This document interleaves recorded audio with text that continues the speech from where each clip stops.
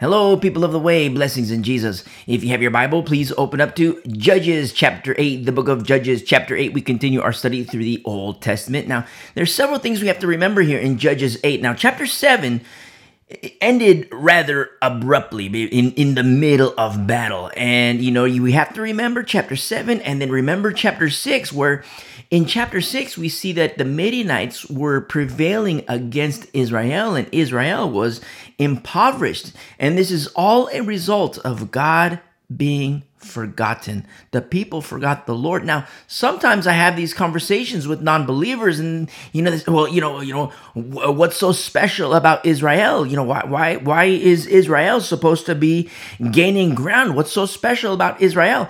And Moses was making that exact point. When Moses, you remember our study in Deuteronomy, when Moses told the people, it's not because you're awesome. Remember, he says it's not because you're awesome. I'm paraphrasing, but, go back and listen to our study in Deuteronomy. And, it's not because you're awesome, because you are a stiff-necked people. And that's what Moses tells the people. And he expresses, but his heart was being poured out to the people, where he tells them, listen, you have to be intimate with the Lord. You have to have your proximity to the Lord can't be, 100 feet away. Your proximity to the Lord can't be 50 feet away. You have to be, remember when we studied with the cheek to cheek with the Lord? The proximity to the Lord, there has to be intimacy with the Lord. Outside of that, the inheritance of the promised land, outside of intimacy with the Lord, things just fall apart. And we could look at this and be like, well, that's the Old Testament. Well, really? Because what about today? In the era of the new covenant, remember, the law was added because of transgression. Remember our study in Galatians? And, we make mention of this also in Hebrews 2. Remember, the law is the additive. It was added because of trespass. But then at the same time, to understand, until the seed, as it is written, and the seed is Jesus. And he died and rose again. And it's so powerful because when we understand what the Lord has done and is doing, we start to make these correlations between Israel, where Moses tells the people, it's not because you're awesome. There has to be the proximity. When I say proximity, that's really to emphasize the intimacy that you and me, we need to have with the Lord. And as is the case with Israel, when they lost proximity to the Lord and were no longer intimate with him, to have that close bond with the Lord and unto the Lord, what happens when the Lord becomes forgotten? Well, you start to see like the Midianites in chapter 6 of Judges, where, the Midianites were prevailing against Israel. Israel became impoverished. But in the life of a Christian, in the life of a believer, the same exact thing happens when there's no intimacy with the Lord. You ever talk with Christians?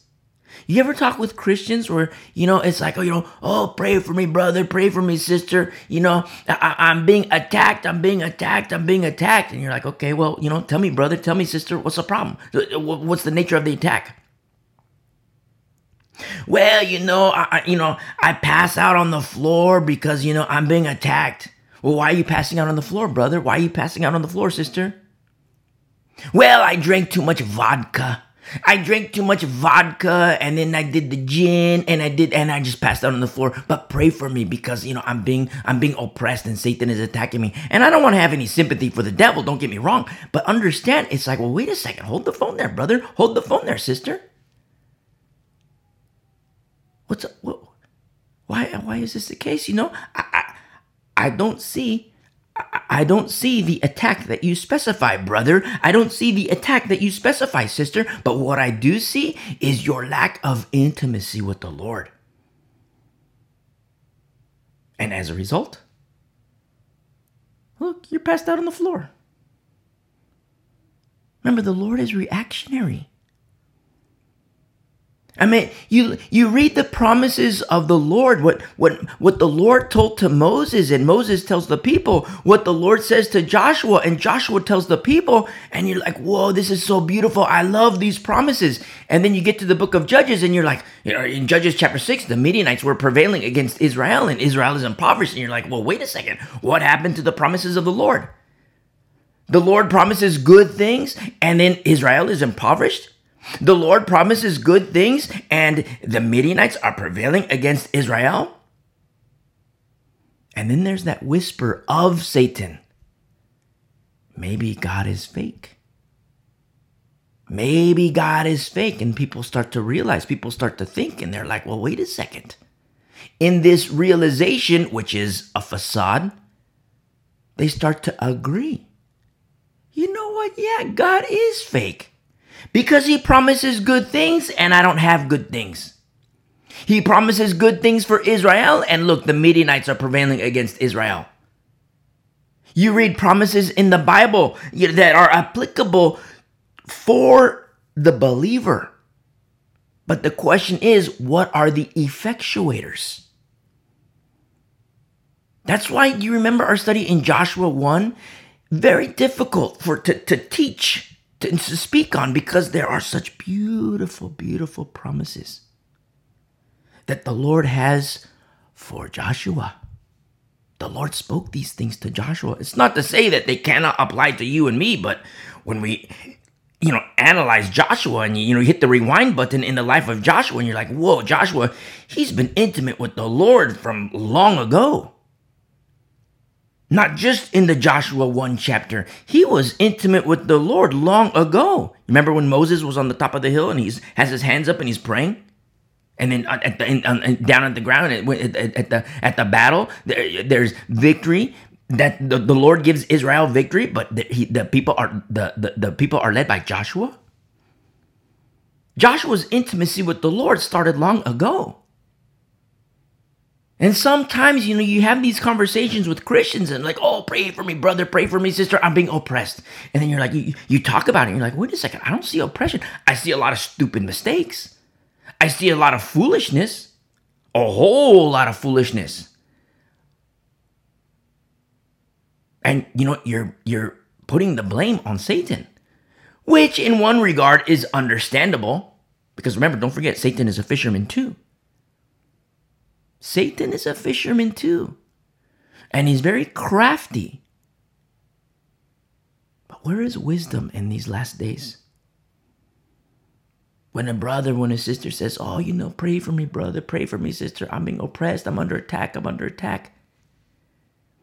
And then you talk about it. Listen, brother, sister, I'm going to pray for you. But you call these things attacks, but I see a whole lot of self-inflicted wounds. I see a whole lot of self-inflicted wounds. But the Bible promises this, the Bible promises this, the Bible promises this, and look at my life and I don't have it. It's like, okay, hold the phone there. There are effectuators for those promises. Do you remember our study in Deuteronomy where the Lord says, he says, listen, and I'm paraphrasing, but he says, listen, I'm with you. I won't forsake you. In the same chapter, he says, I'm forsaking you. In the same chapter, he says, I will not forsake you. And in the same chapter, he says, I'm not going to forsake, he says, in the beginning, I'm not going to forsake you. And in the middle of the chapter, I'm going to forsake you. No, I won't forsake you. And then in the middle, I'm forsaking you. So what happened? Did the Lord change his mind? Did the Lord change his mind? The answer is no. What happened? The people changed their heart. Because when the Lord says, I will not forsake you, that's intimacy with the Lord. When the people are intimate with the Lord, they're on the right frequency. Remember we give the example with the radio station? I want to listen to classical music that's on, 92.2. And I want to listen to classical music. So that means I got to be on 92.2. I go to 104, I'm not listening to classical music. I go to 89, that's not classical music. I go to 92.8. It's scratchy. I don't hear the music. 92.5. It's still scratchy, but I can make out the tune. but it's still not clear. But when it's crystal clear, I gotta be on 92.2. I gotta be on the right frequency. That's intimacy with the Lord. You see? And praise be to the Lord, because He's the one who makes a way. His name is Jesus. And Jesus says, I am the way, the truth, and the life. No one comes to the Father but through me.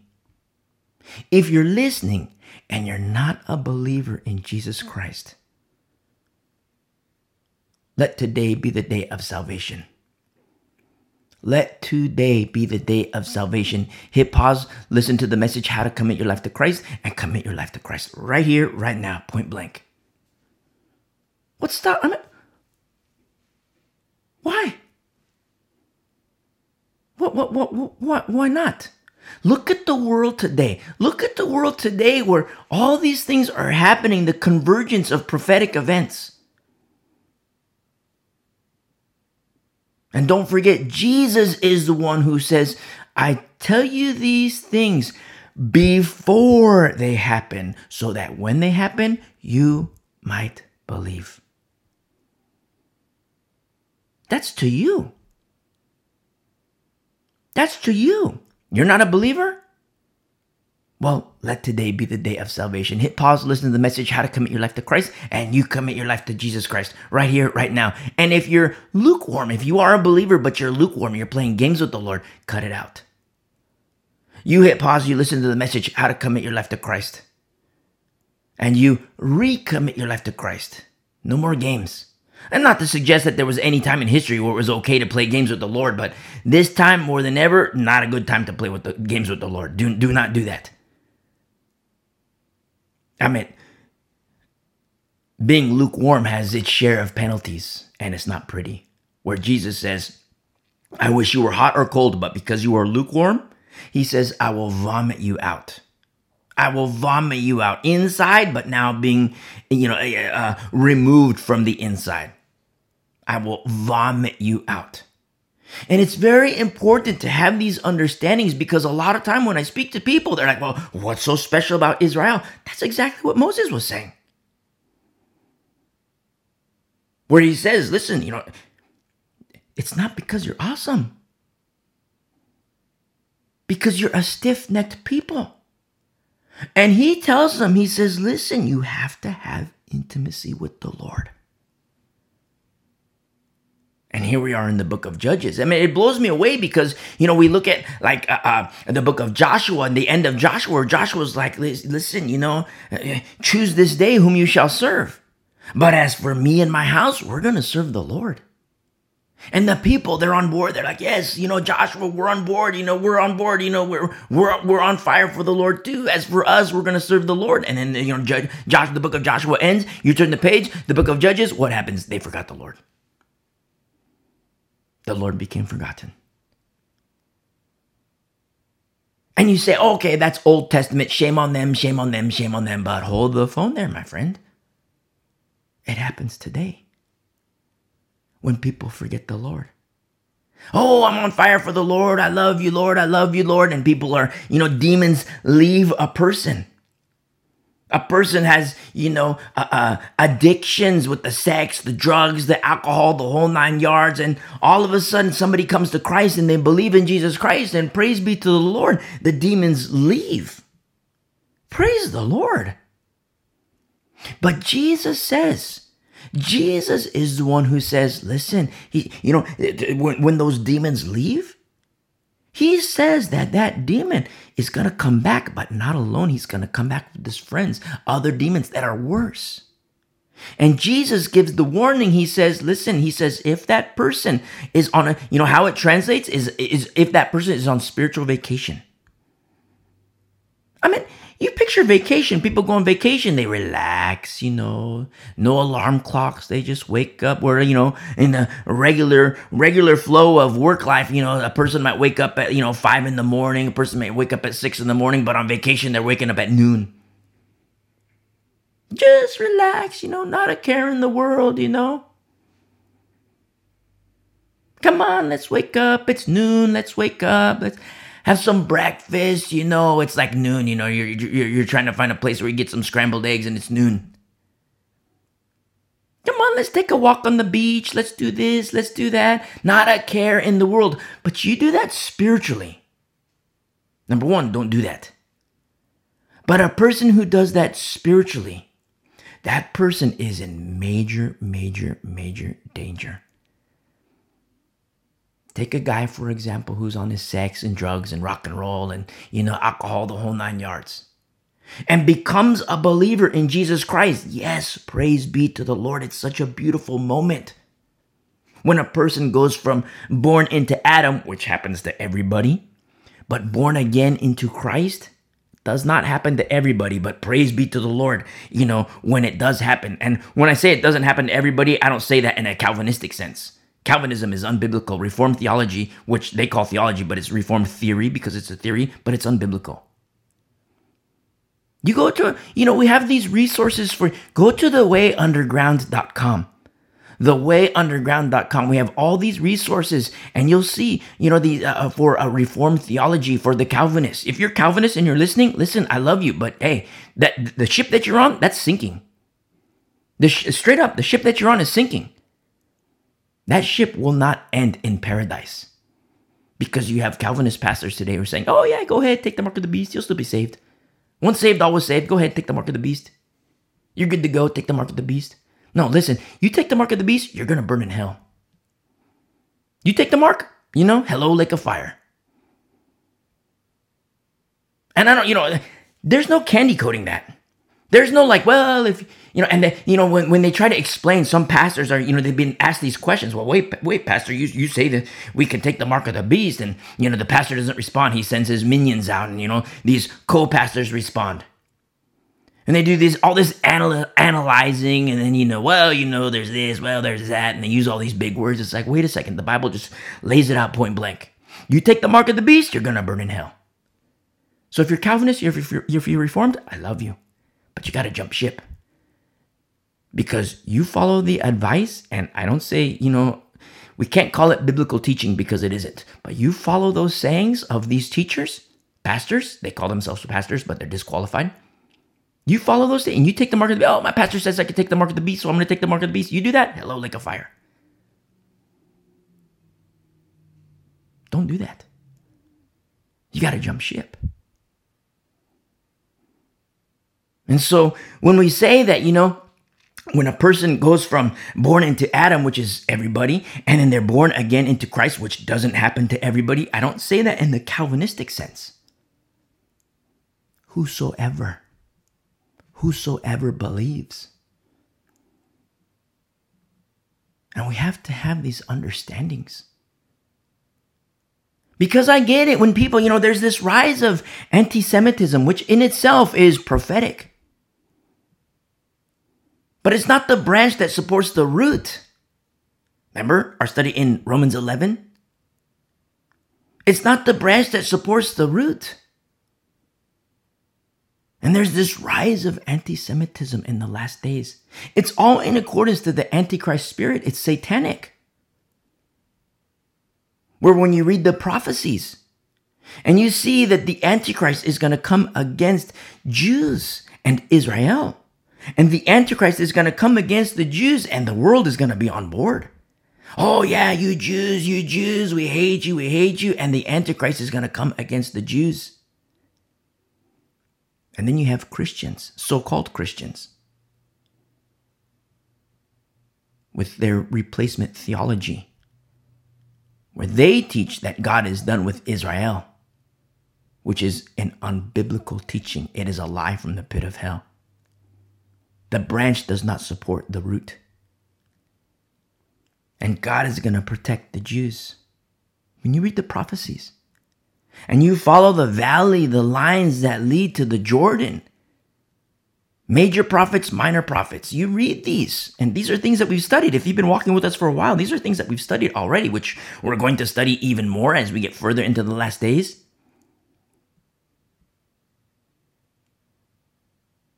And then the Lord is going to protect the Jews. And then the Antichrist, he's going to come against the Christians to kill the Christians.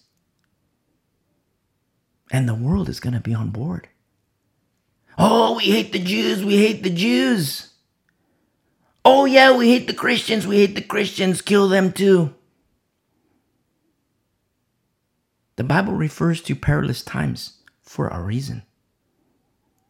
The Lord says these days will be perilous for a reason, because they will be perilous. You see? And I've had these conversations with people, especially when it comes to Israel. What's so special about Israel? That's what Moses was telling the people. It's not because you're awesome. You have to have closeness with the Lord. And then according to the blueprints, this is how you have closeness to the Lord. Now, when I say according to the blueprints, it's according to the blueprints of the old covenant, the law. But the law in itself is a tutor, and the tutor brings to Christ. You see? Listen to our studies through Galatians, through Hebrews, and if you're willing, go back and listen to our studies through Leviticus and finish the Torah, our studies through the Torah, and you'll understand. Because when Jesus told the Pharisees were speaking to Jesus, oh, we're hardcore, we follow Moses. And Jesus responded and says, listen, Moses wrote about me. They couldn't see it. They couldn't understand it. You go back and you listen to our studies through Exodus, Leviticus, Numbers, Deuteronomy, and you'll see, oh my goodness, Moses absolutely wrote about Jesus. Because remember, as New Covenant believers, we go back and we read the Old Testament from the lens of the New Covenant. Standing firmly on the rock of salvation, but we got our looking glass. And, we go back and look at our studies through the Old Testament. And you'll see. Moses absolutely wrote about Jesus. These are things that the Pharisees didn't understand. You know why? Because their hearts were hard. You see? And just like in Joshua, Joshua, listen, you say, as for you and your house, you're going to serve the Lord. Me too, Joshua. As for me and my house, we're going to serve the Lord. And then you get to the book of Judges. What happens? They forgot the Lord. But what happens today? The Lord has become forgotten. The Lord has become forgotten. But not so with the remnant. That's what's so beautiful about these heroes, these titans of faith, such as Gideon, such as beautiful, beautiful Deborah, such as Ehud. You see? Yael, don't forget Yael. I'm so in love with these people, male, female, young, old. I'm so in love with them. Because you look at the masses, you look at the majority when the Lord has become forgotten, but then you have this peculiar people, a different makeup, where it's not as for me and my house, it's as for me, I will serve the Lord. And in the last days, don't forget, Jesus says, a man's enemies will be those in his own household, under the same roof. You see? Under the same roof. Where it can, hopefully it can be said, as for me and my house. But the last days model is more as for me. Praise be to the Lord if it's as for me and my house. But the closer alignment to the prophecies is, as for me, I will serve the Lord. And so what happens when the Lord becomes forgotten? And that's what's so powerful about these studies in the book of Judges. It's sad, but it's still beautiful. In the sorrow, there's still these moments of like, wow, this is so beautiful. In chapter 6, the Midianites, yes, they were prevailing against Israel, but it's because the people forgot the Lord. No effectuation of his promises. Why? Because they forgot the Lord. And they were worshiping idols. Remember, the people got mad when Gideon tore down the altar of Baal, and then they got mad. They wanted to kill him. It says a lot about the people.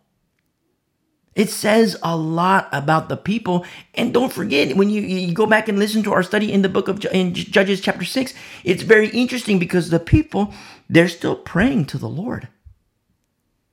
They still pray to the Lord, and the Lord sends them a prophet.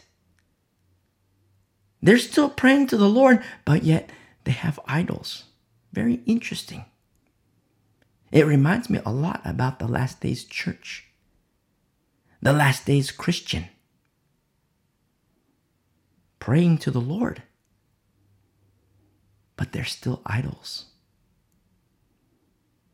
Praying to the Lord, and just as with Israel, the Lord responds and sends them a prophet. And then when Gideon tears down the altar of Baal, they want to kill him. You see?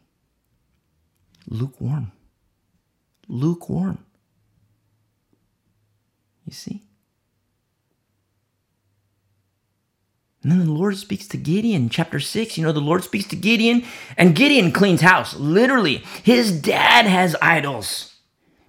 And Gideon cleans house and, destroyed these idols. And then the people were against Gideon, which, absolutely says a lot about the people. And then, Israel is, still oppressed by Midian, but there's something that's brewing. Remember our study in chapter 6? There's something that's brewing. And the Lord is at work using his vessel, Gideon. And then we get to Judges chapter 7. We see the warriors of Israel getting ready to fight. And the Lord says, you know what? It's too many. You have thousands upon thousands upon thousands. And the Lord says, it's too many. I think that's pretty beautiful. That's pretty beautiful. Because then you see a little picture. And depending on your eyes, you might see a big picture of the manner and the ways of the warrior, not according to the flesh. When I was a new believer, I was so mad at Stephen. And then you read the book of Acts and you see Stephen stoned, first martyr. And I was so angry at Stephen. I thought he was so weak, the biggest weakling. I thought, why is this happening? Why? I was just angry. I had my Bible open and I was angry. Like, what in the world, Stephen? He's so weak. He's so weak. What are you doing, Stephen? Fight. And I was mad at his friends. Like, where are the Christians? Fight. But I was a fool. I was a baby. I didn't have the understanding. That was like 25 years ago. But today, Stephen, among the most valiant of warriors. I didn't understand it 25 years ago. You see? And so we're down to the 300 and, and the fight begins. And this is where we left off last week. It kind of ended abruptly. The battle's ensuing where, in the end of last week where Ephraim joins in and it was Israel who's now pursuing the Midianites, but not the whole of Israel. Do you remember our studies in, Numbers and Deuteronomy, how we would specifically say that these passages in Numbers and Deuteronomy where we see the whole of Israel, and they were beautiful, yes. But then how we would say, once we're done with this, with the Torah, and once we're done after the book of Deuteronomy, you're going to see that there's, instead of the whole, it now goes tribal. Where you see like certain tribes, not all the tribes, you see certain tribes. Some tribes are good, some tribes are bad. I shouldn't say it like that. Some tribes have intimacy, some tribes don't have intimacy. Which I guess, not having intimacy is bad, but I don't mean bad like, it could lead to wickedness. It could lead to harlotry. You see? And so you look at the Torah and see the whole of Israel, which is beautiful. But then you get further down, you start reading through the passages. It's like, well, wait a second, what happened to the whole of Israel? Then you start to see the makeup of the remnant.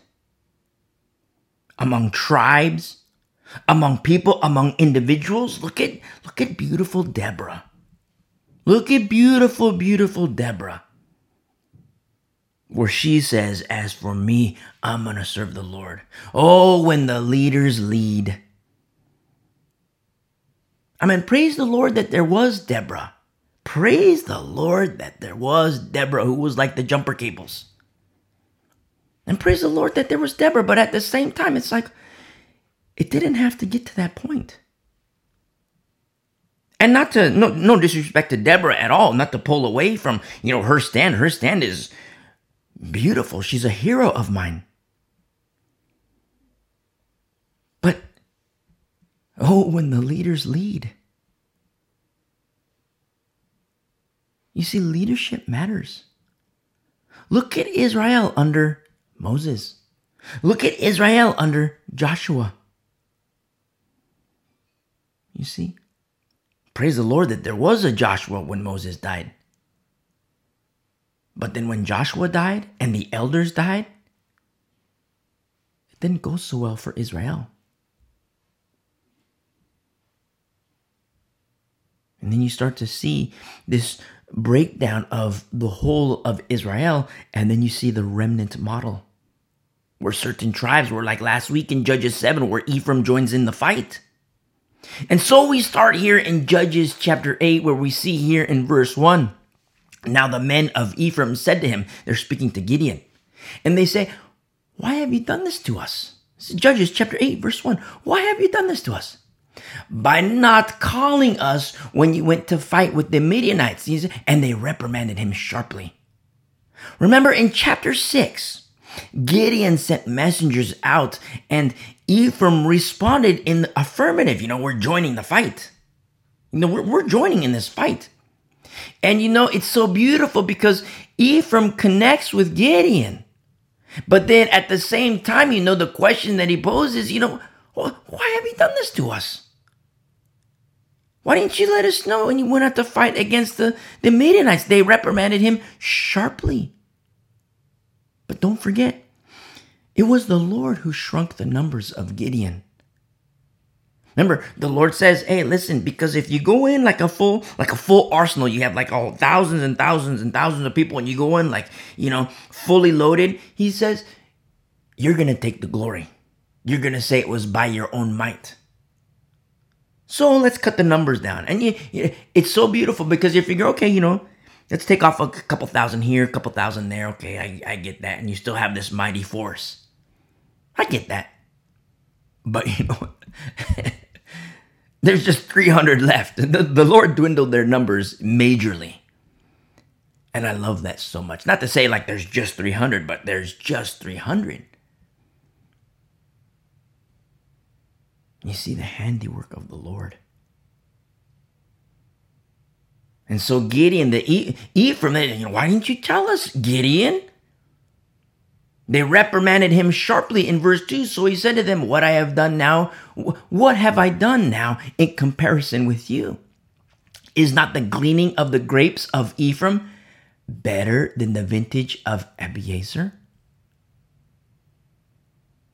How this translates in the Hebrew is more like, is not the gathering of the grapes better than the crop? And I don't want to deviate from grapes or the implications to wine or new wine, even the wine press, but picture a strawberry patch. Strawberry patch. What's better? The patch or the freshly picked berries right in front of you? What's better? You know what's better? The latter. You know why? Because you get to eat. And that's what Gideon's response is to Ephraim, who takes issue. They ask him, why didn't you tell us about the fight? And he tells them, is not the gleaning of the grapes of Ephraim better than the vintage of Abiezer? The gathering of the grapes better than the crop? In verse 3, Gideon is still speaking. God has delivered into your hands the princes of Midian, Oreb, and Zeeb. And what was I able to do in comparison with you?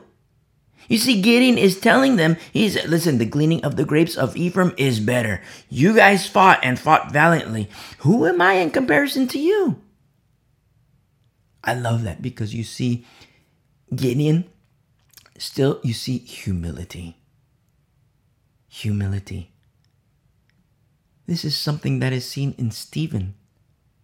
That in my carnal ways, I was too foolish to understand the beauty of humility as a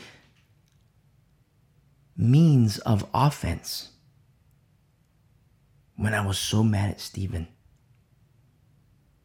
I was so angry at Stephen. Why aren't you fighting, Stephen? Why aren't you fighting, Stephen? Why aren't you fighting, Stephen?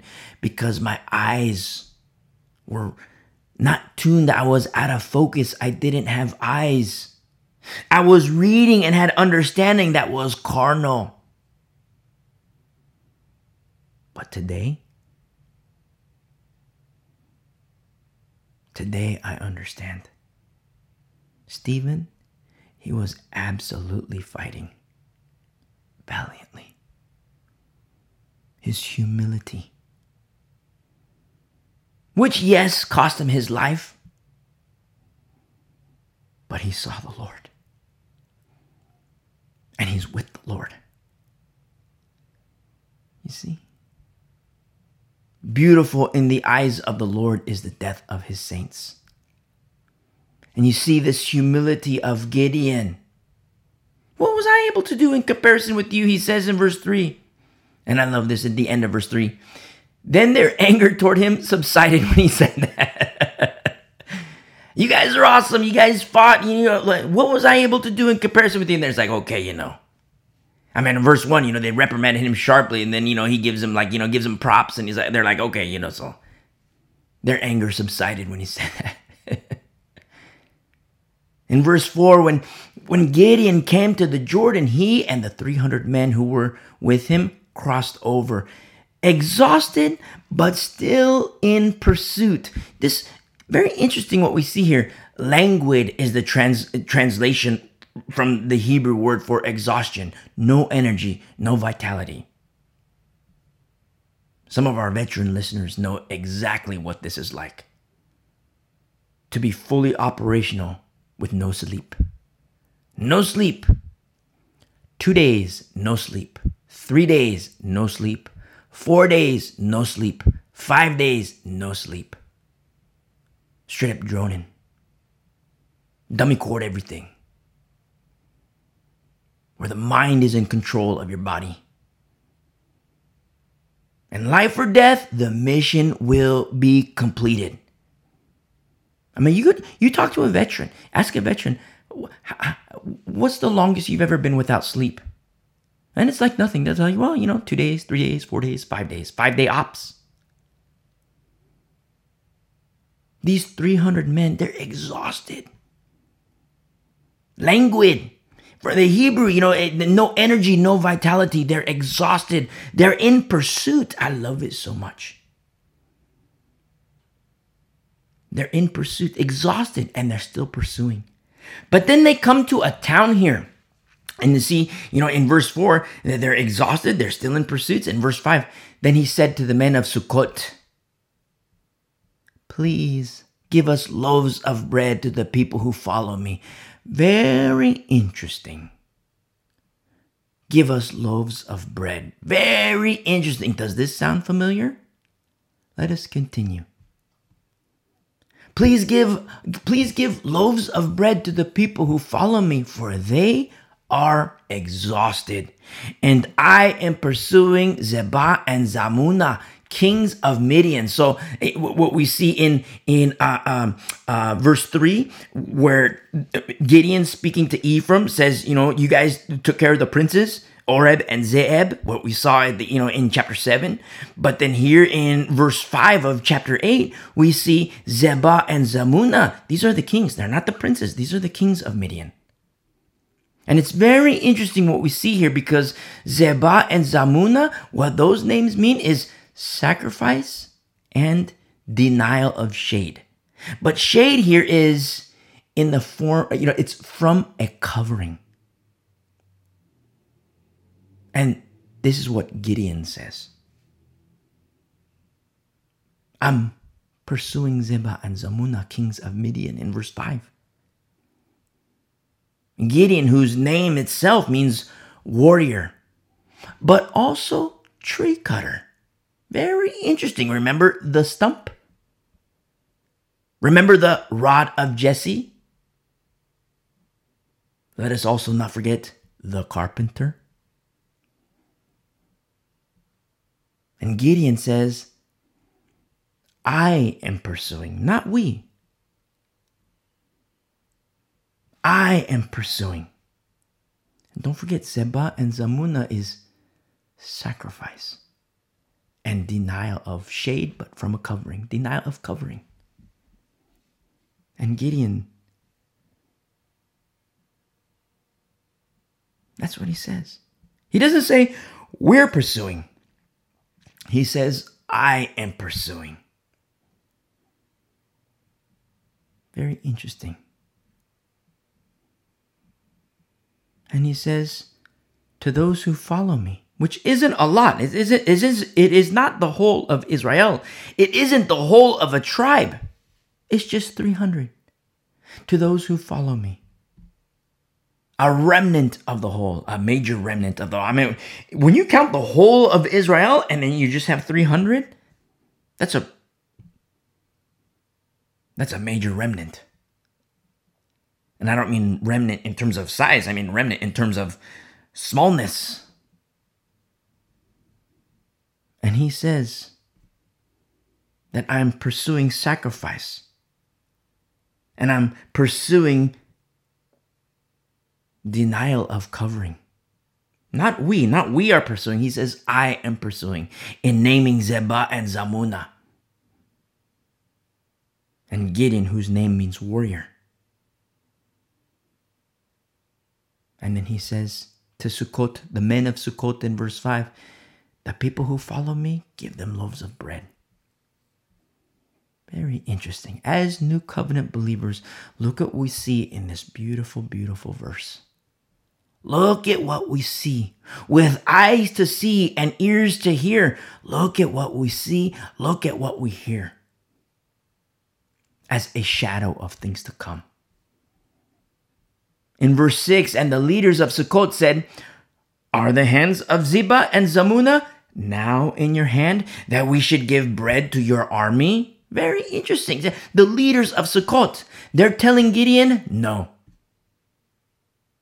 I mean, some of our veteran listeners, who can relate to verse 4, who are, these men who are exhausted but still in pursuits. And some of our veteran listeners might be more shocked at this response than others. I'll explain. When you're part of a liberating group, a group of warriors who are fighting against oppressors, there are several factions you see. Number one, the oppressors, they hate you. Understandably, they want to kill you. But the oppressed, they do not hate you. There is adoration.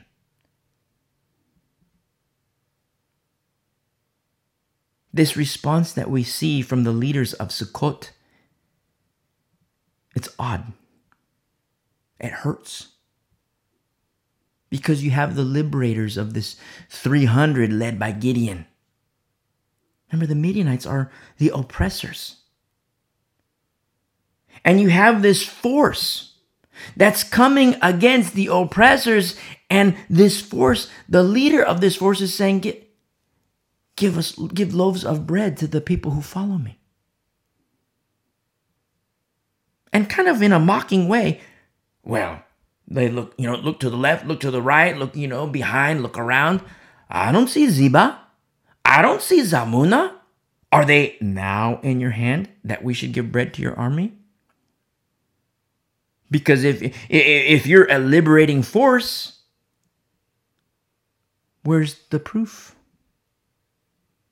Where's the proof that you're the liberating force? Look, you're just 300. You see? Very interesting what we see. And kind of in a mocking way, they're telling him no. I mean, does this sound familiar?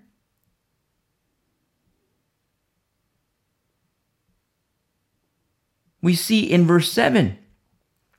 So Gideon said, for this cause, when the Lord has delivered Zebah and Zalmunna into my hand, then I will tear your flesh with the thorns of the wilderness and with briars. Very interesting, because briars in Hebrew is shining thorns, lightning, flashing sword. Does this sound familiar? Because understand, you see, the Pharisees, they should have known who was speaking to them when Jesus spoke. All the opportunities they had to piece things together. I could understand being, I don't know the word, but like confrontational, but not 100% confrontational. I can understand maybe 40% confrontational. Not in a we're going to go to blows sense, but in a confrontation who is this? What are these words that are being spoke? Who is this? I can understand that for the sake of protecting the people. I could understand that. I could understand, a Pharisee being 40% confrontational. And as words being spoken further proved, evidentially speaking, the source of these words who was speaking, then that 40% becomes 30%, becomes 20%, becomes 10%, becomes 3%, becomes 2%, becomes 1%, becomes 0%, where the Pharisee falls on his knees. Forgive me, Lord, my hardness of heart. You are the Messiah. But notice all the opportunities that the Pharisees had. And the Bible does say that some of them, they did know exactly who they were speaking to. But even in rejecting Jesus, the things that were happening to our Lord spoke loud and clear. They testified. Even as the religious leaders proclaimed, we have no king but Caesar. And then Jesus, wearing his crown of thorns, the leaders of the oppressed, rejected the liberator named Jesus. But the thorns themselves, they testify. To this day, they testify loud and clear, crystal clear to those with ears. See, the Pharisees, they should have been the ones to understand that who they were speaking to.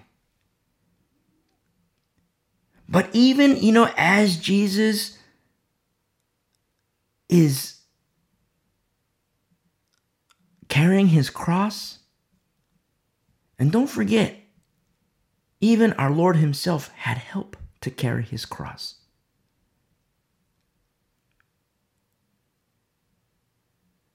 And even in seeing that path outside the gates, the Pharisees, those with deeper understandings, those who knew Torah, those who knew the Testament, those who knew the writings of the prophets, those who knew Judges, those who knew Judges chapter 8, verse 7. And they could read go back into synagogue and pull out the scroll and roll it out and start to read Judges chapter 8, verse 7. Now, these weren't laid out, it wasn't, Judges chapter 8. There wasn't a scroll for, Judges chapter 8 and, verse 7. We're so spoiled now because the modern translators, we're so spoiled because we can say Judges 8, verse 7. Old Testament, Judges 8, verse 7. We're so spoiled. But back in the day, there were scrolls. And so they would find it and say, okay. For this cause in verse 7, when the Lord has delivered Zebah and Zalmunna into my hand, and, reading in Hebrew, they would understand, sacrifice and the denial of covering. And they would see like, wait, I see this man who claims to be the Messiah. And he has a crown of thorns. And then, the Pharisee looking at the scrolls. Look out the window and you can see, this person, this man who claims to be the Messiah, wearing his crown of thorns, carrying his cross. And the Pharisee with the scrolls open looks out the window and sees Jesus. Goes back to the table there, looks at the scrolls. Then I will tear your flesh with the thorns of the wilderness and with briars. And he looks out the window and he sees this man with the crown of thorns. And then with the briars, where the briars in Hebrew is the shining thorns or lightning or the flashing swords, and it's flashing sword. And the Pharisee remembers the words of Jesus Christ when it was told to him what Jesus said about his second coming as the lightning. For my Jewish friends, I love you.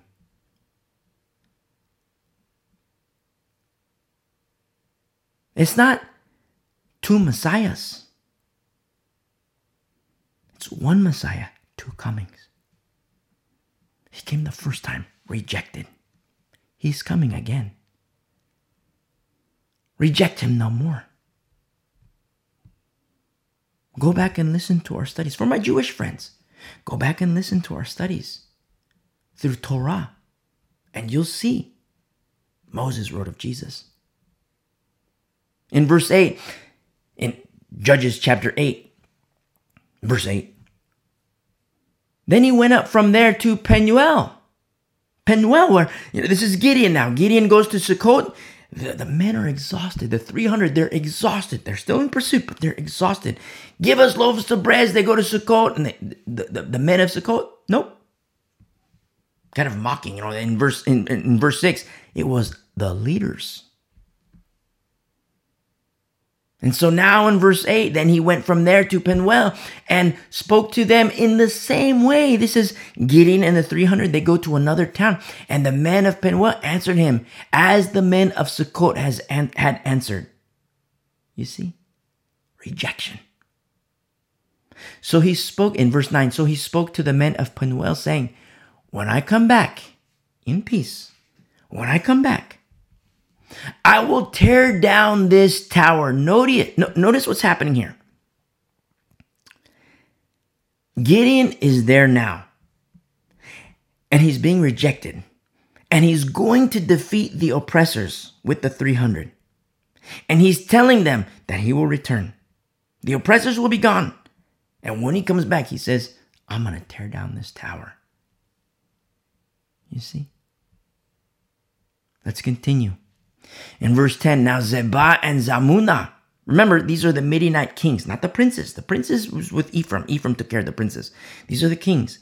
Now Zebah and Zalmunna were at Karkor, and their armies with them, about 15,000. Talk about comparison of numbers. So you have like 300 versus 15,000. All who were left of the army of the people of the east, for 120,000 men who drew the sword, had fallen. So their original size was more, by 120,000. Now you see why Gideon said to Ephraim, the gleaning is better than the vintage. The gleaning is better than the vintage. I'm reminded of something found in John 14, verse 12. Red letters. where our Lord Jesus Christ, Son of the Most High, says, "Most assuredly I say to you, he who believes in me, the works that I do, he will do also, and greater works than these he will do, because I go to my Father.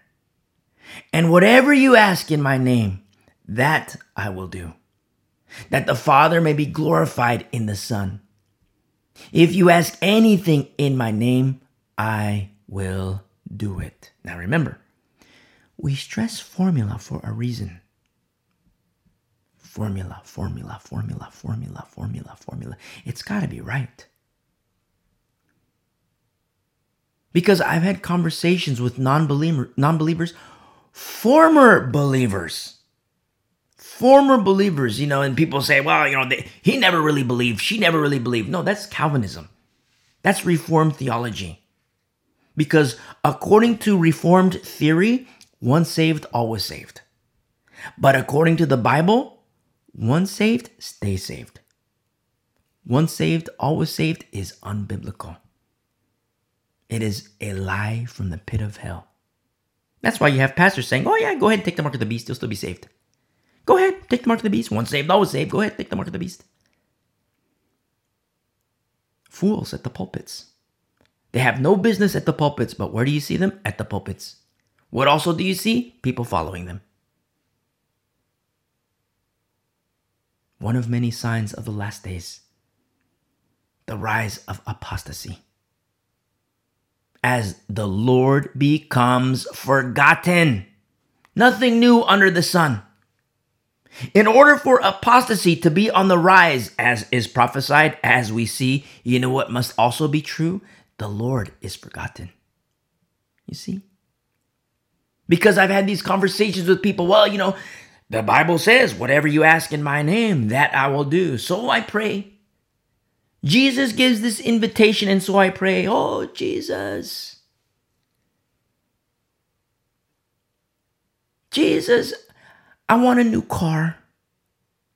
I want a new car. So Jesus, you say ask in my name. And so, okay, Jesus, I want a Lamborghini. I want a Lamborghini. In Jesus' name I pray. No Lamborghini. They wait. Oh, I'll be patient. Oh, the patience of the Lord. I'll be patient. So I'll wait a couple days. No Lamborghini. I'll wait a couple weeks. Okay, no Lamborghini. I'll wait a couple months. No Lamborghini. I'll wait a couple years. No Lamborghini. Where's my Lamborghini? Where in the world is my Lamborghini? Because Jesus says, if you ask anything in my name, I will do it. And I prayed, Jesus, give me Lamborghini in Jesus' name. 3 years later, no Lamborghini. And so what happens? They walk away. Okay, I'm done. No Lamborghini, I'm out. And the whole time the person never realizes the formula was wrong. In their own heart, the formula was wrong. You see? But when the formula is right, you're not going to be asking for a Lamborghini. When the formula is right, the words of our Lord, He says, whatever you ask in my name, that I will do. That the Father may be glorified in the Son. If you ask anything in my name, I will do it. And the formula, it has to be right.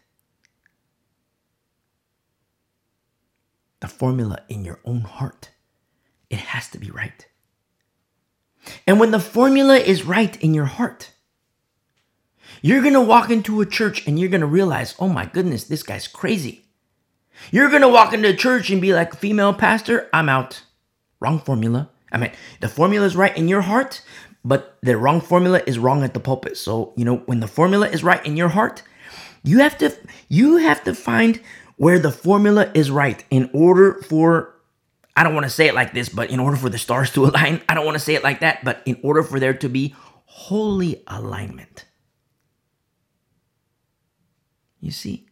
In order for there to be holy alignment. And that's what you see in Philippi.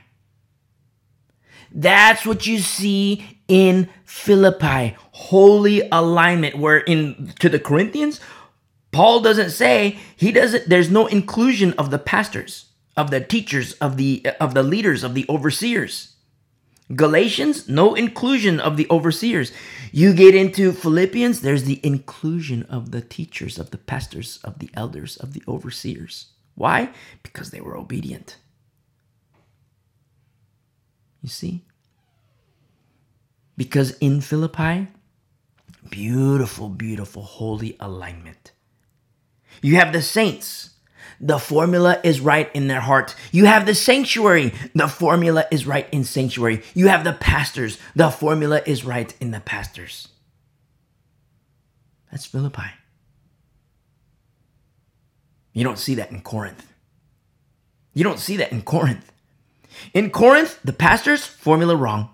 In Corinth, the churches, formula wrong.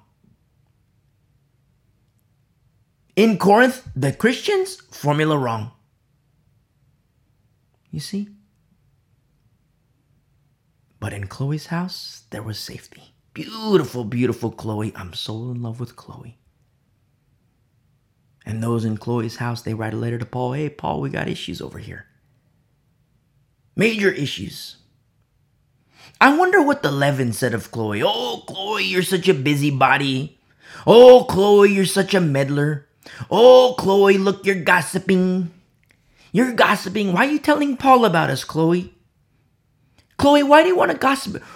Chloe, why are you telling Paul that there's this brother in the Lord, he's a Christian, and why are you going to go tell Paul that he's having sex with his dad's wife? That's not very loving, Chloe. Why are you going to tell Paul about that? Chloe, why are you going to tell Paul about this extortion? Why are you going to tell him about this drunkenness? The Bible has plenty to say about the meddler and the busybody and the gossip. But let me tell you something. That ain't Chloe. Chloe was on the right frequency. Her intimacy with Jesus. And to honor and glorify Jesus. She doesn't go to the pastors. She doesn't go to the pastors of Corinth. She goes to the male covering. She goes to Paul. And what does Paul do? Inspired of the Spirit, he writes a letter. And the Lord cleans house using his vessels. Vessel Paul. And when you think of vessel Paul, never, ever, ever, ever forget the beautiful vessel Chloe. Never. That's what I love so much about these, to my sisters in Christ. To my sisters in Christ, it's like, well, why isn't there anything written about Chloe? I mean, there's a little bit, but it's all Paul. Why isn't there no? Why not Chloe? Why not mention of Chloe more than what we see? Just like Hebrews 11. Remember the halls of faith, Hebrews 11? It's like, Barak. Inclusion in the halls of faith, his name, Barak. But it's like, where's Deborah in the Hebrews 11? Where's Deborah? Because you see, the account in Judges, even Barak needed jumper cables from Deborah.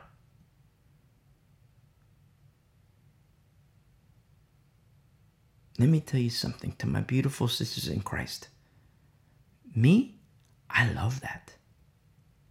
I love that so much. Not for the sake of, the men are better, Chloe, sit down, this is not your place. Oh, Deborah, sit down, this is not your place. That's carnal. That's carnal. Not for that sake, not for that reason. But I love that in order to see the insane beauty of these women, in order to see the utter beauty of these women, you have to have eyes to see. You have to have ears to hear. I love that. It's a little barometer of frequency. And so Gideon, when Gideon is saying these, he goes to Sukkot, rejected. Remember, what's been interesting, in Sukkot, he doesn't ask for loaves of bread for himself. He asks for loaves of bread for the people who are following him. Very interesting. He goes into Penuel, he leaves, he gets rejected in Sukkot. He goes to Penuel, and then he says, rejected again. When I come back, I will tear down this tower. And so now you see the kings of Midian, Zebah, and Zalmunna, their armies, they're about 15,000. 15,000. And all who were left of the army of the people of the east, in verse 10, for 120,000 men who drew the sword had fallen. In verse 11, then Gideon went up by the road of those who dwell in tents. Gideon went up by the road of those who dwell in tents on the east of Nobah in Yogbeha. And he attacked the army while the camp felt secure. You see? I wonder if this camp had a mindset that said, peace and safety. Peace and safety. And now sudden destruction enters their camp. I wonder. In verse 12, when Zebah and Zalmunna fled, he pursued them, and he took the two kings of Midian, Zebah and Zalmunna, and routed the whole army, or it translates as instilled fear and terror in the whole army. This is, Gideon and the 300, mighty fine warriors. I mean, these are straight up fighters. 300 versus 15,000. In verse 13, then Gideon the son of Joash returned from battle from the ascent of Heres. Now, more properly translated is it's in regards to timing. That Gideon returned from battle. In timing wise, it's before the rising of the sun. That's more the Hebrew translation.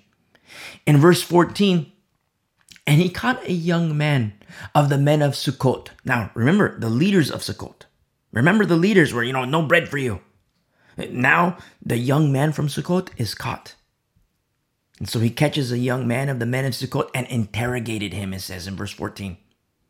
And he wrote down for him the leaders of Sukkot and its leaders.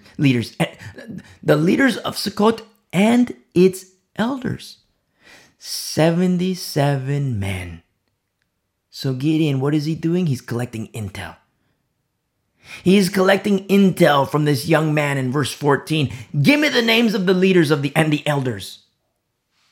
And it's a total of 77. I wonder if the people of Sukkot consider these leaders to be good. I wonder if they thought highly of their elders. Oh, look, we have good leadership. We have good elders. Oh, look, our leaders are awesome. Oh, look, we have this leader. We have a co-leader. We have another co-leader. And look at these elders. Look, we have these elders. They're so awesome. Unbeknownst to them, the leaders of Sukkot denied Gideon and his 300. The leaders and the elders denied these vessels of the Lord. An army that was very literally crafted by the Lord. Oh, look, we have good leaders. We have good leaders. I'm from Sukkot and my leader is awesome. These leaders that we have, our elders that we have, they're so awesome. There's 77. What a nice godly number. We have 77. Oh, look at these godly leaders that we have. But when you understand formula, you realize that these leaders and elders, they're defunct.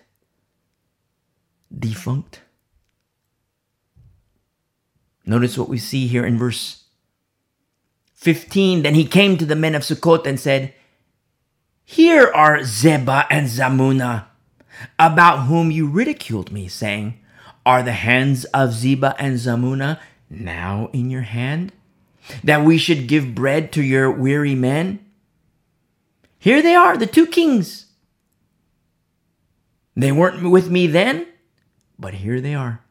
They're with me now. Remember before when he came to Sukkot? And the leaders, the elders, are Ziba and Zalmunna with you now? Are they now in your hand? And here in verse 15, here they are. Here they are. Notice what we see here in verse 16. And he took the elders of the city and thorns of the wilderness and the briars, and with them he taught the men of Sukkot. You know how this translates in the Hebrew? He taught the whosoevers of Sukkot. That's how it translates in verse 16. He taught the whosoevers. Where the whosoevers can realize our leaders were terrible. We have a nice godly number. We have 77 leaders. We get leaders and elders, a total of 77. Look, a nice godly number, 77. Oh, God's number. We must be right. We must be. Oh, look, we're so blessed. We're so blessed. Look, we have these leaders. And Gideon teaches through their chastisement of the leaders. He teaches the whosoevers of Sukkot. The leaders, they were terrible. The elders, they were terrible. I mean, picture that. You see the oppressors, they're gone. The liberators come to town. Gideon and 300, they come to town. It's like, you saw them come to town before, and it's like you don't really, you're not in the know, you're not part of the who's who, and so you see the leaders, people are like looking over the wall, like, oh, okay, we see, what are they talking about? What are they talking about? Then you see Gideon and 300, they walk away. Oh, we have nice leaders, as 77, a nice godly number. Surely they were looking out for us, our best interest. And then you see Gideon and the 300, they return. And they're chastising the leaders, the elders. Very interesting, because you see, Sukkot, they had elders. They had elders, and the elders had a responsibility. But did they fulfill the responsibility? Wrong formula. And so the people, the whosoevers, they look out and they're like, well, what? Gideon and the 300, like, we want to praise him because they liberated us. You have this opposing faction. They are oppressors, and they, like Gideon and the 300, they handled business. They took care of them. And we want to pray, we would absolutely give him bread. Do they want, what else do they want? Do they want more than bread? Whatever you want. You liberated us. But then they see, well, wait a second. Our elders are being chastised. Our elders they're being chastised. Well, what happened? And then they realize, what? Our leaders rejected them? They asked for bread and our leaders didn't give bread? Then they realized, we thought our leaders were good. And in that realization, the whosoevers realized we were in the wrong. As an assembly, we were in the wrong. Does this sound familiar? As New Covenant believers, does this sound familiar? We're the whosoevers. We're the whosoevers. To this day, can still realize, oh my goodness, Jesus, he is my liberator. I didn't realize it 10 years ago. I didn't realize it 10 months ago. I didn't realize it 10 days ago. I didn't realize it 10 hours ago. I didn't realize it 10 minutes ago. But I realize now. Jesus is my liberator. Listen, if you're realizing right now that Jesus is your liberator, hit pause, listen to the message, how to commit your life to Christ. And you commit your life to Christ right here, right now.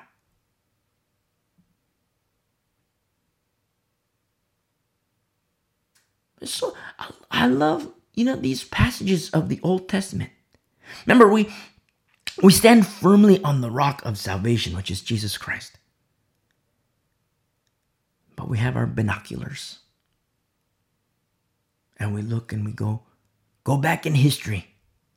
And we study the Old Testament from the lens of the New Covenant and on the rock of the New Covenant. And you realize, oh my goodness, this is beautiful. This is beautiful. For the whosoever's, it's beautiful. Not so much for the leaders, because they're being chastised. In verse 17, then he tore down the tower of Penuel and killed the men of the city. Wait a minute. In verse 9, he said he'd come back in peace. But then here in verse 17, he killed the men of the city. Well, let me tell you something. We absolutely see peace. But something else is also true. What is the effectuation for peace? Because who has peace now? It's those who are aligned with Gideon. You see? It's those who are aligned with Gideon. You say that's the Old Testament. Yes, absolutely. This is the Old Testament. And as a shadow of the things to come, what do we see? In Christ, he will return. He will return. He came the first time as a lamb. You figure, well, a lamb, what harm could a lamb do? No big deal. What harm could a lamb do? He's coming again as a lion. It's like, okay, I don't want to tangle with the lion. I don't want to mess with the lion. Well, that's Jesus Christ, Lion of the tribe of Judah. You see? But in verse 9, Gideon said he'd come back in peace. Yeah. The Prince of Peace will return in peace, where he will be crowned King of Peace. But in the case of Gideon, he said he'd come back in peace. And in verse 17, he came back, he tore down the tower, and he killed the men of the city. Well, were they at peace with him? Did they welcome him in? They rejected him.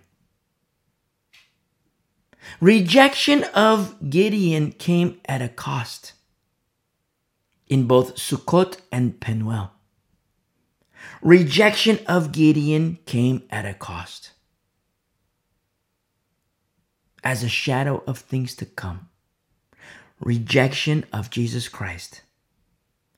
Rejection of the Lamb of God will come at a cost. And people tell me all the time, you're using fear tactics. You're trying to get people to become Christians and you're trying to give them fear. You're trying to scare people into heaven. Well, let me tell you something. It worked wonders for me. I mean, when I open up my Bible and I read about hellfire, damnation, lake of fire, weeping, gnashing of teeth, I read that. I don't know about you, but that terrifies me.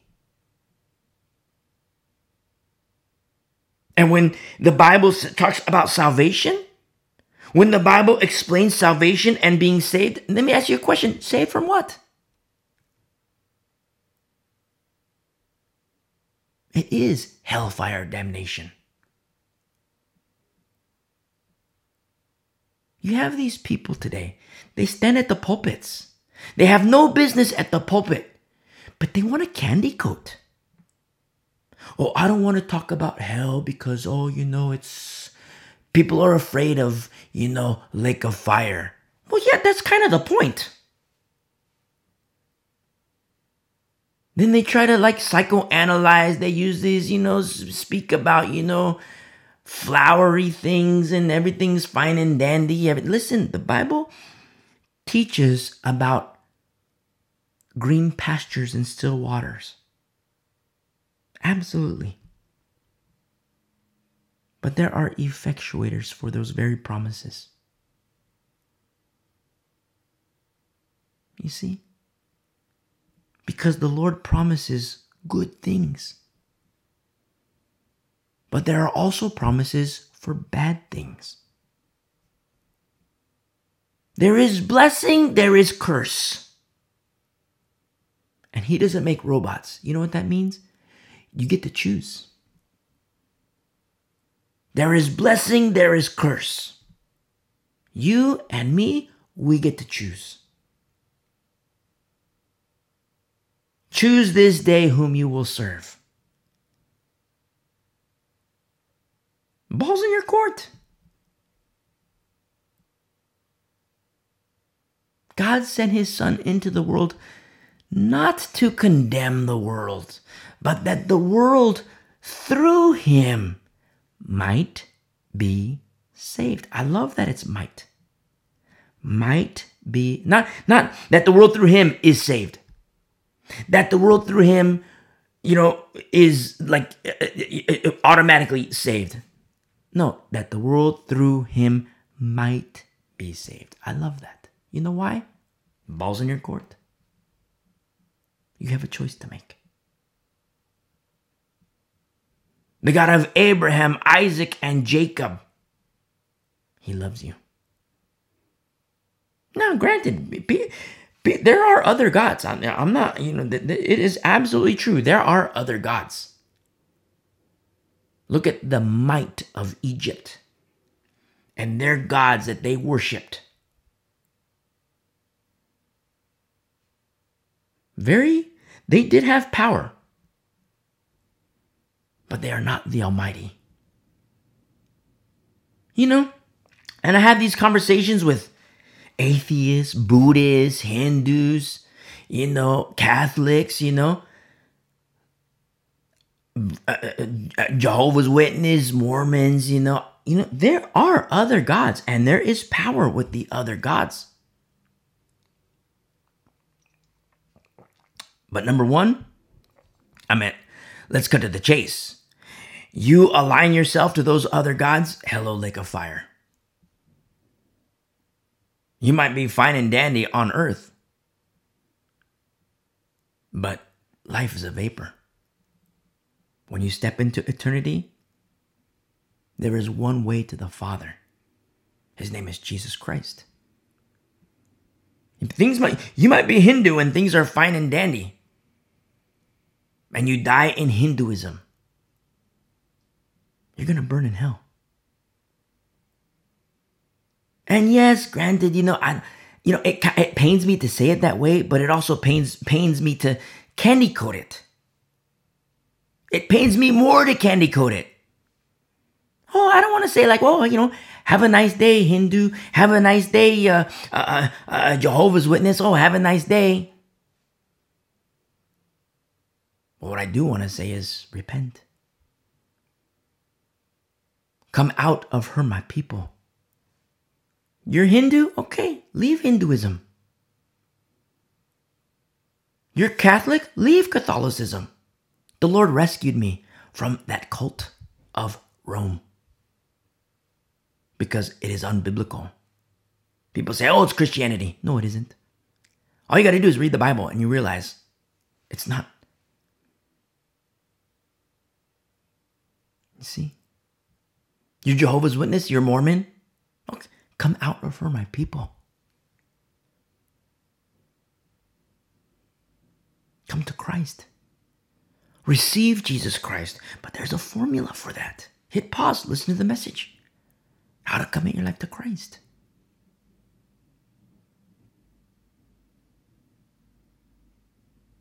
Look at verse 17. And with Gideon, he tore down the tower of Peniel and killed the men of the city. Well, wait a second.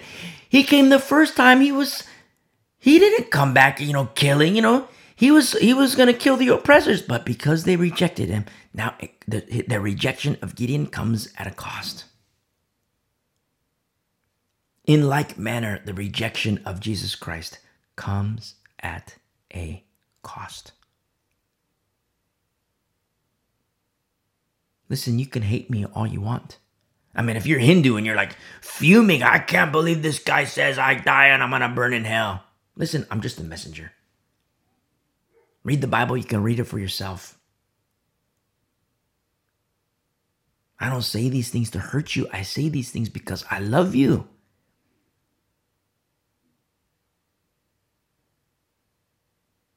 In verse 18, and he said to Zebah and Zalmunna, what kind of men were they whom you killed at Tabor? So they answered, as you are, so were they. Each one resembled the son of a king. Then he said, they were my brothers, the sons of my mother, as the Lord lives. If you had let them live, I would not kill you. Verse 20, and he said to Jether, his firstborn, so Gideon has a son. He speaks to his son and he says, Jether, rise and kill them! Exclamation point. You know, I love this. I love this so much. What a difference from his own dad. What a difference from his own dad. His dad raised an altar to Baal. And Gideon, he's teaching his kid how to be a warrior. And he says, rise and kill them. Now, a little disclaimer here. Observe Israel according to the flesh. You know, for parents, I'm not saying, teach your kids how to kill. But in one sense, I am saying teach your kids how to be deadly. The weapons of our warfare are not carnal. Teach them how to be deadly like Stephen. And lead by example. Teach them how to be deadly like Chloe. And lead by example. And so Gideon says, hey son, rise and kill them. But the youth would not draw his sword, for he was afraid, because he was still a youth. So a little early, Gideon. A little early. But listen, it's better to start early than it is to start late. I mean, sometimes I've had these conversations with moms, grieving moms, with kids who are in jail. I say kids who are in jail, but, adult kids. So, 19 years old, 22 years old, 23 years old in jail. Too late, mom. Too late. What do I do? Kids who are in juvie, 15 years old, 16 years old, kids who are in juvie, and parents, moms, what do I do? What do I do? What do I do? You're too late, mom. I mean, you could always pray for your child. But the time to take the proper course of action in child rearing is not when the kid is 15, is not when the kid is 20, is not when the kid is 25 or 30. You're too late, mom. You're too late, dad. You know when the time to start is? The day of his birth. The day of her birth. That's when you start. You see? Teaching them about the good things of the Lord. But they don't understand. They can't speak. They're just, 2 weeks old. They can't speak. But in the life of a child, the learning begins. I mean, you picture a child coming out of the womb, what they've known for the last month, the last 9 months. What they have known, whatever's, like the womb, and all that stuff, what they've known, what they felt, that warmth. And all of a sudden they're out into this world. Their lungs are filling with oxygen. What is this? Their eyes are opening for the first time. I mean, like in this world, I mean, their eyes, what they saw before is a lot different than what they see now. And they're learning. What is this sensation I have in my lungs? I've never had this. What is this in my lungs? I've never felt it before. What is this? What is this that my eyes see? I've never seen this before. What is this that my little tiny fingers touch? I've never felt this before. What is this fabric? What is this? What is this? They don't even know it's fabric, but it's fabric. Like, what is this that I touch? What is this that wraps my body? What are these hands that touch me? What are these hands that gently rub my back, my head? What is this voice I hear? And what is this voice I hear? And what is this name I hear? Jehovah Jireh?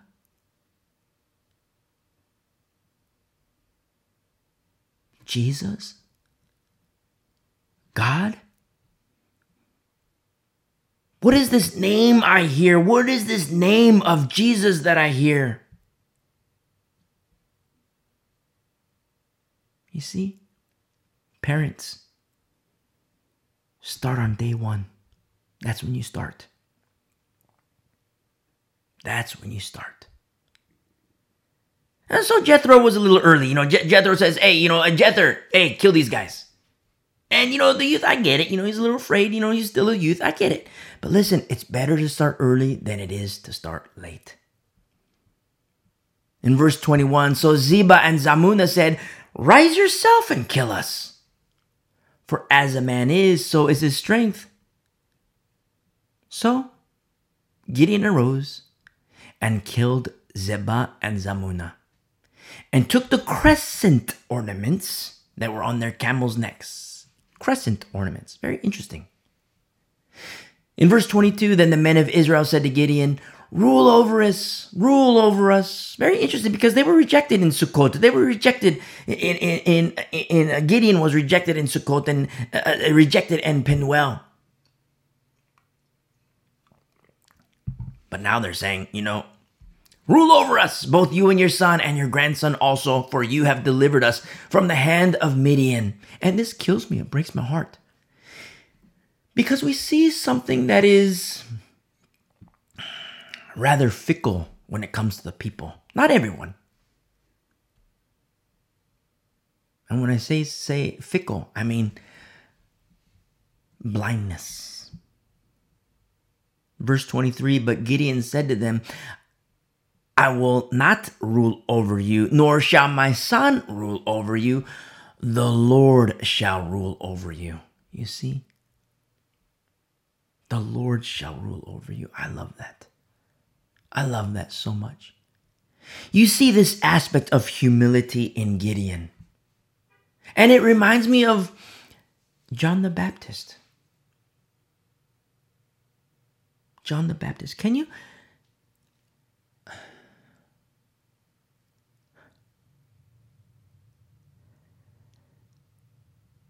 What teacher? What teacher? What teacher desires to be alone? What pastor desires to be alone? Because, you look at pastors today, and it's all about the size of the church. Well, look, we have 50 people. We're awesome. The next pastor, oh, look, you have 50. We have 100. We're awesome. Look, it's the work of the Lord, the work of the Lord. Oh, you have 100. Look, we have 1,000. Oh, look, the Lord is with us. We have 10,000. Oh, look, it's all about the size. Oh, look, we're bigger here. We got this ministry over here, ministry over there. Look, we're global. We have this. Oh, look how awesome we are.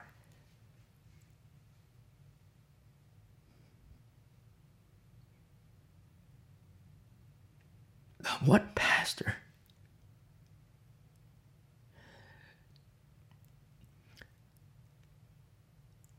desires to be alone?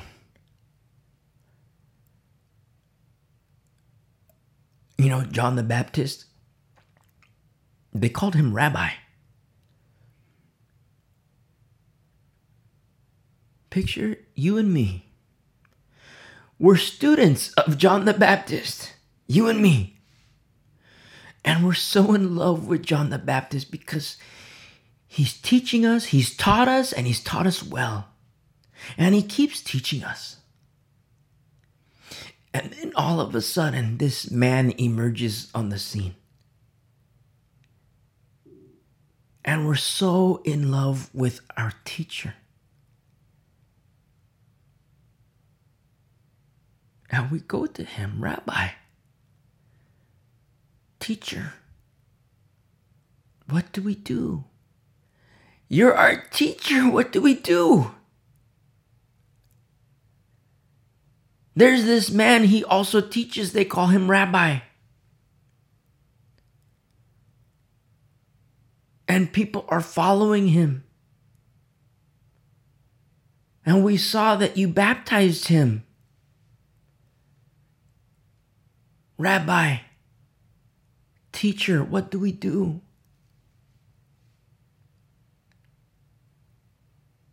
And this beautiful, beautiful, beautiful man, he says, go to him.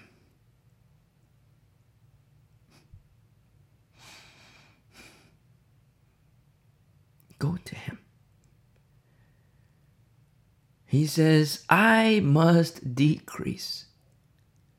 He must increase. Pastors today, you think pastors today would say that?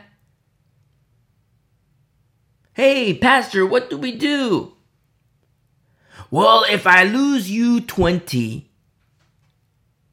I'm not going to be able to have the numbers. If I lose you 100, I'm not going to be able to say that we have a big church. If I lose you 1,000, I'm not going to be able to say I have a big church anymore. If I lose you 5,000, I'm not going to be able to say I have a big church anymore.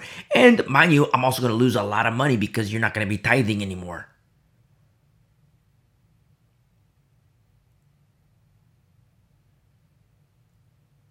But John the Baptist says, no.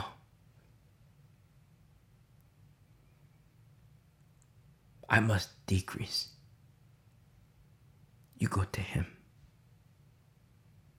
You know how hard that must have been for John the Baptist, who poured his everything into his students.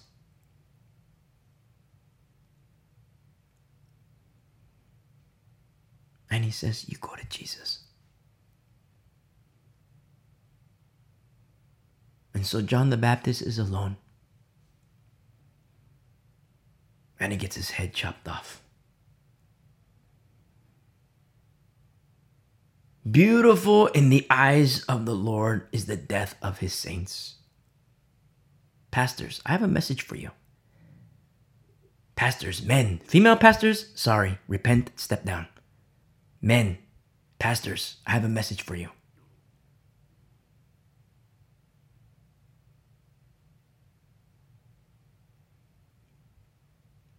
Don't just die to self.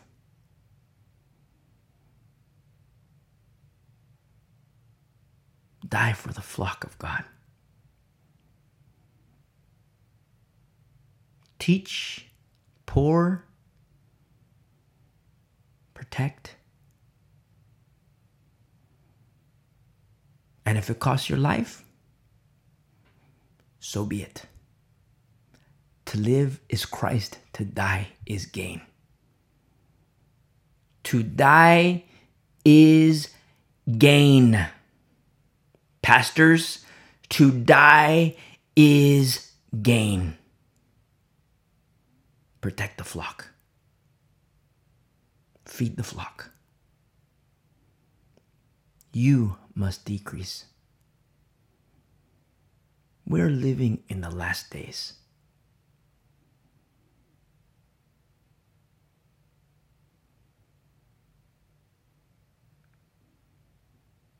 And with Gideon here,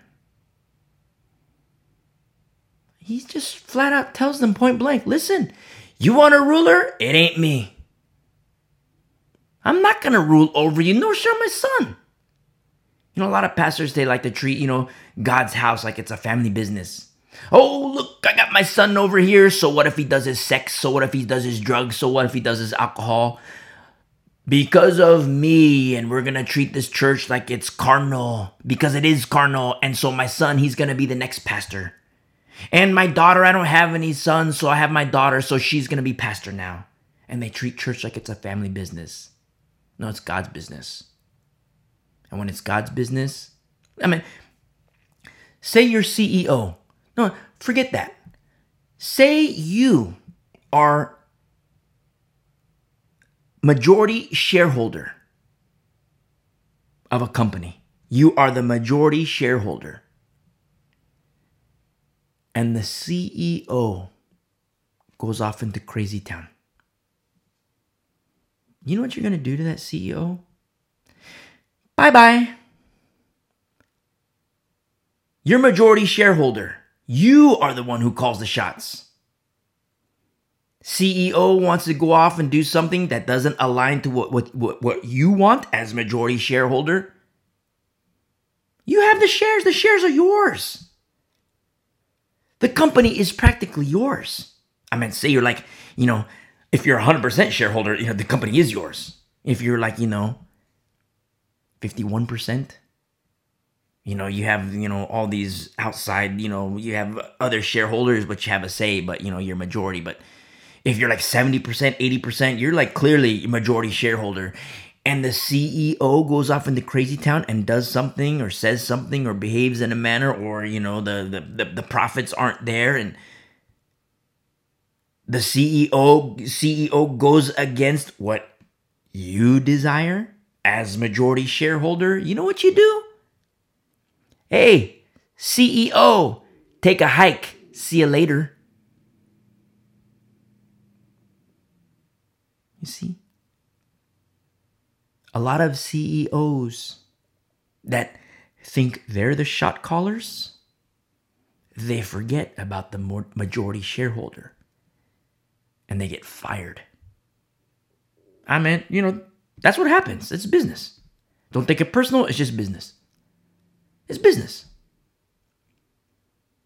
The church, it belongs to Jesus. The church, he is the head pastor of every church. And then you have pastors who think, well, I know the Bible says that females can't be pastors, but that was for 2,000 years ago. Today we can have female pastors. That was for another dispensation. What? Female pastors, you want to be on your own program? Let me tell you something. Repent and step down, or hellfire damnation. Straight up. We can't candy coat. Let not many be teachers. Let not many be teachers. You have a pastor that says, I know the Bible says that, there's the branches doesn't support the root, and the branch doesn't support the root. And I know the Bible teaches that, but that was for another dispensation. God is all done with Israel. Replacement theology.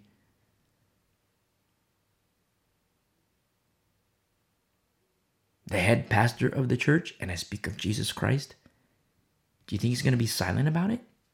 He might be silent now. In terms of he hasn't come yet. He is coming. But when I say he might be silent now, I speak in terms of, he hasn't come yet. But he is coming. But the word of God is clearly laid out. Well, we have the word of God. Whether or not it is clearly laid out, well, the ball's in your court. Why? Because you have to find a teacher.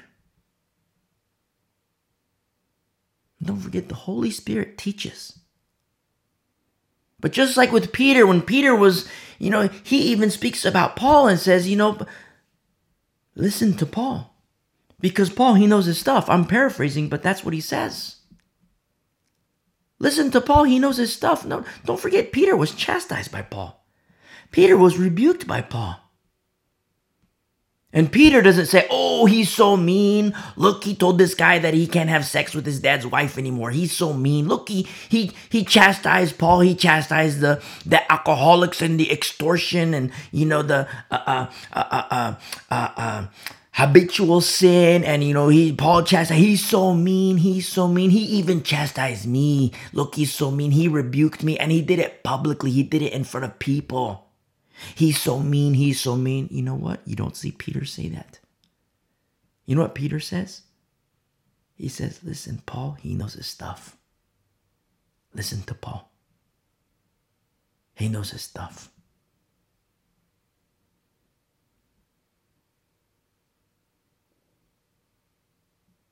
And it's so powerful. It's so powerful because the Lord to this day has vessels. Look at vessel Deborah. Look at vessel Ehud. Look at vessel Gideon. Look at vessel Joshua, vessel Moses. Look at all these vessels, Isaiah, Amos, Zephaniah, Zechariah. Look at all these vessels he has. Mary, Dr. Luke, Matthew, the tax collector. Look at all these vessels he has. And to this day, he still has vessels. How will we know who's a vessel of the Lord? The Bible says I have to submit to a pastor. How will I know? How will I know? How will I know? We got to read. The Lord gives the formula. The Lord teaches the formula. The Lord gives us the recipe. The Lord He tells us the qualifications. But in these last days, as apostasy spreads, and apostasy will get worse, pastors, they're on their own program. Just like the disobedient CEO. They think they run the show, but they don't. There's a majority shareholder that will say, hey, take a hike. And I don't mean to speak carnally in this manner about Jesus Christ, because he's not CEO. He is head pastor. He is Son of the Most High. The Alpha and the Omega. But I speak in this manner so that you and me and we can understand.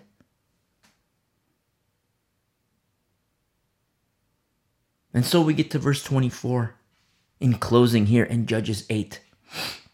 Then Gideon said to them, I would like to make a request of you,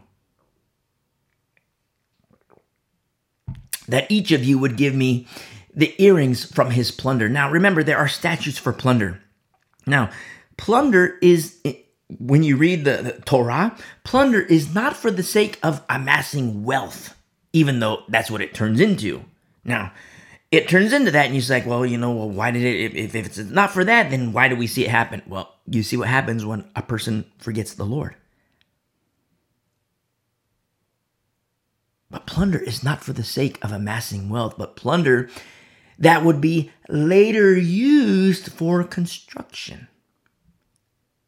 Later used for elements and the actual construction of the temple, the first temple. There is a first temple. There is a second temple. The first temple built by Solomon. The second temple rebuilt by Herod. And the Bible prophesies of a third temple, which is being prefabricated today and is already prefabricated today. But the political climate, that's currently pending. But the red heifers, qualified red heifers. There were qualified red heifers several years ago, but then they found blemishes and they became disqualified. And there are rabbinical leaders today who are emphasizing we have to sacrifice these qualified red heifers ASAP, because we learned our lesson from the last group that are now disqualified, but we have to sacrifice now. Major political factions in Israel, where you see the religious movements, the religious bloc within political powers, they're gaining not just momentum, but they're gaining influence, they're gaining power. And when I say these religious factions, these are religious factions that are pro third temple, to construct the third temple. Now, I have to make a disclaimer here. And when we speak of the third temple, now understand, Jesus Christ, remember, Jesus Christ says, tear down this temple and in 3 days I will raise it again. He wasn't speaking about the literal in terms of brick and mortar. He was speaking about himself. But when we teach and mention this third temple, it's merely as like a check mark, okay? This is going to happen, this is going to happen, this is going to happen, like a list of prophetic events, and it's only to mark a check mark, okay? Third temple built, check mark. This third temple, it's not built yet. But we already see the makeup of the building blocks for the building of the third temple today.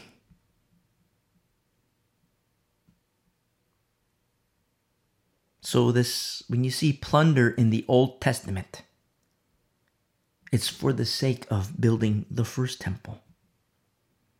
There's a second temple, and the Bible prophesies of a third temple.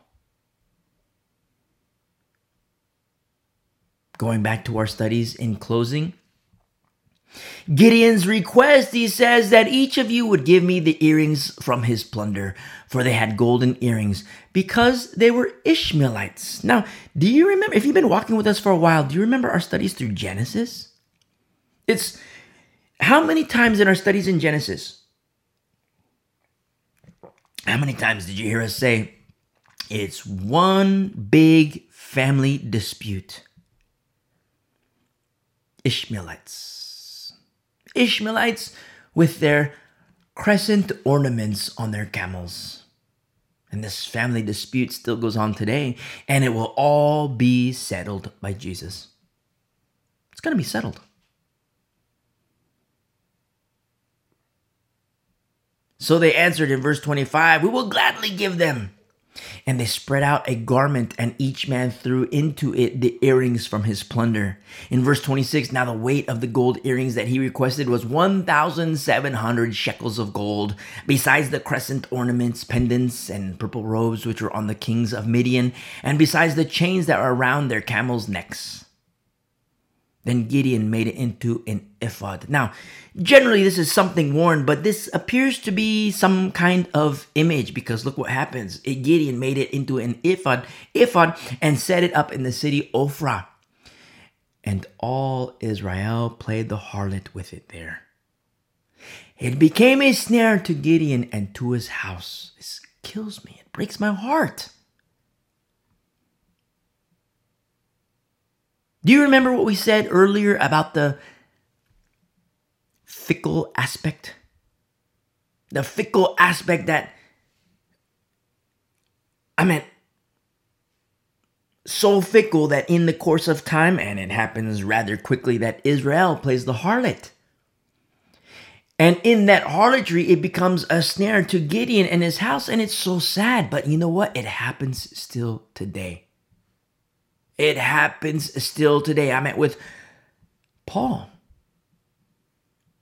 Paul, as an old man, he says that he doesn't count himself as apprehended, but he presses forward. And that's the life of the Christian. You and me, we press forward. We press forward. Because to count ourselves as apprehended, we're going to be dead. In order for anybody to count themselves as apprehended, we're going to be dead. These earth suits. Remember 0%? We come to Christ at 0%. Our studies in Hebrews. If you're listening, what's 0%? He's talking about percentages now? Is this, what is he talking about? Go back and listen to our studies in the book of Hebrews, and you'll understand when we say the percentages. We come to Jesus at 0%, but we don't stay at 0%. We go 5%, 7%, 12%, and you might knock down to 7%. Then you repent, you learn your lesson. Jesus, the Lord chastises those whom he loves. Then, back up to 8%, 10%. The upward momentum. And Paul himself, who he says of himself, it is no longer I who live, but Christ who lives in me. I am crucified with Christ. He's the one who says, I don't count myself as apprehended. And that's what a lot of Christians do today. Oh, I'm crucified with Christ. I have apprehended. Paul doesn't say that. He says, I am crucified with Christ. Yes, it is no longer I who lives, but Christ who lives in me. Yes. But I don't count myself as apprehended. I don't count myself as achieving the crown, as wearing the crown. No, that's a future event. But I press forward. I run the race. The biblical formula is not once saved, always saved. It is once saved, stay saved. How does a Christian stay saved? We lay aside those things which so easily ensnare us, and we run our race. We endure and we run our race. You see, together on this journey into paradise. Very specific formula. It's super easy, but it's super intricate. Remember, Jesus says, my yoke is easy and my burden is light. And beautiful Paul, I don't count myself as apprehended, but I press forward. Some people figure reading the Bible once is adequate for permanent maturity. But that's the way of the fool. That's the fool. Well, I've read the Bible. I know everything in it, so I don't need to read it anymore. That's the mindset of a lot of people. And all you have to do is look at the rotten fruit, and you'll see the path of the fool. Listen, never, ever, ever stop reading the Bible. Never. Stay in the Word. Stay in the Word of God. Because Satan, he is relentless in his attacks. And he absolutely has his share of victories. And the Bible teaches us to fight. How to fight the way of the warrior. And the weapons of our warfare are not carnal. With Gideon, we see glimpses of Christ, but not the Christ. In the earlier verses, it's like, whoa, this is like, major indicators of something that is Christ-like. But what I love so much is that it is not the Christ. We see Moses as a type of Christ, but not the Christ. Joshua as a type of Christ, but not the Christ. David as a type of Christ, but not the Christ. And that's what I love so much about God's people, is that you see glimpses of Christ. Glimpses of Christ.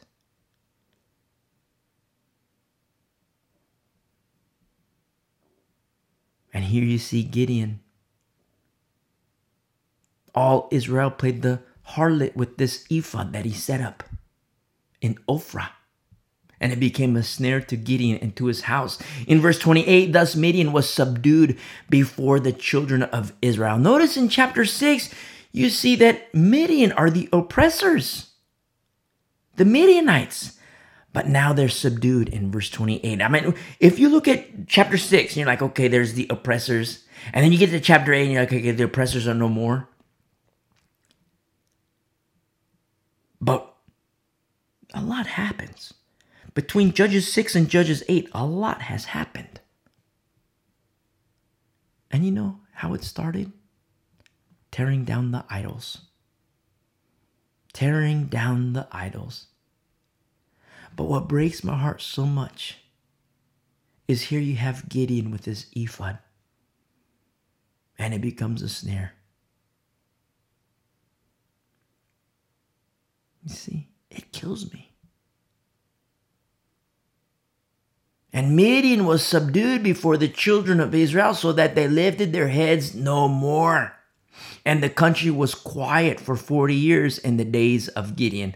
I love these moments of respite. Then Jerubbaal, the son of Joash, went and dwelt in his own house. Now, the time has passed, and this is Gideon. Jerubbaal, that's the name his dad gave him. The little moniker that his dad gave him. And so time has passed, and Gideon, he's an older fellow. And he dwelt in his own house.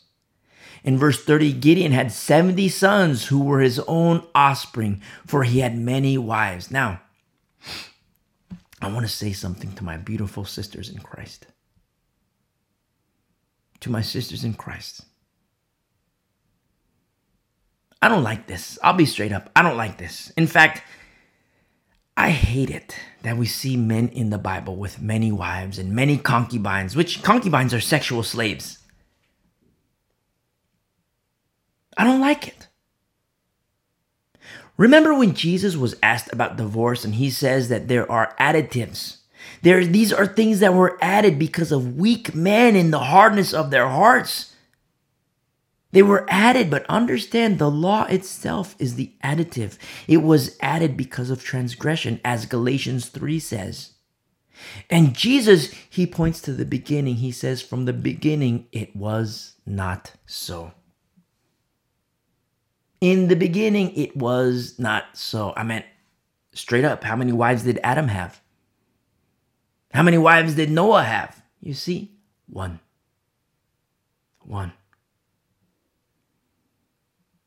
This is a part of the major dangers of the Hebrew roots movement. I mean, there are inherent dangers with Hebrew roots and things that we speak often about, especially in our study in Galatians and Hebrews, even Leviticus. Major dangers with Hebrew roots. But also with the Hebrew roots, you also see, not in all, but you also see it,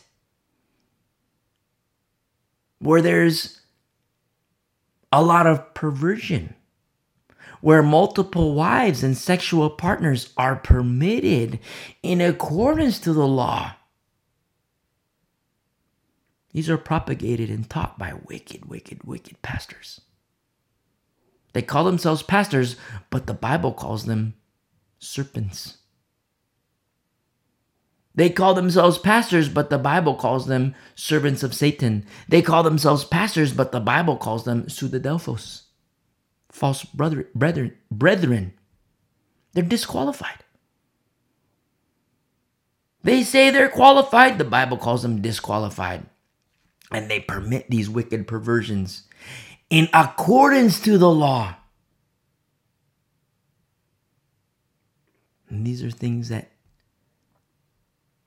it's not just that they might happen, they're happening. And you see it in sects of the Hebrew roots movement. But to my sisters in Christ, when you read about multiple wives and concubines in the Old Testament, me personally, I hate it. I don't like it. I understand it. I get it, but I don't like it. And to say what does he mean he understands it? Well, I understand it. Jesus says it's the hardness of the heart. Men who don't understand. Now, that's Old Testament. But remember the words of our Lord. The better husband. Our better husband. The bridegroom who is returning. Remember his words where he says, in the beginning, it was not so. It was not so. And so here we are in verse 30, where Gideon, yes, he had 70 sons who were his own offspring. He had many wives.